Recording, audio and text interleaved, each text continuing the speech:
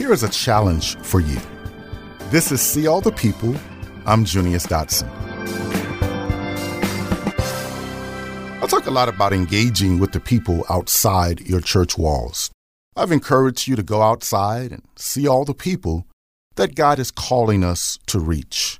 Over and over, I've invited you to greet, meet, and get to know people from outside your sphere of influence. I cannot stress enough that discipleship begins with relationship. So let me offer 3 guidelines for being a good neighbor in your community.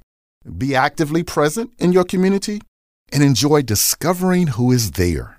Move from simply providing services and holding services to building relationships of mutual blessings in which talents are nourished, gifts are shared, stories are shared, and needs are addressed. Stay very close to Jesus in the midst of this process. I want to challenge you to embrace these 3 guidelines.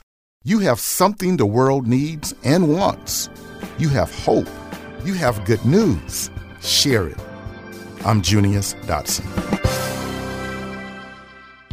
Has your church forgotten about those who live in your community? See All the People is a movement of Christians who focus on engaging in authentic relationships with those around their church.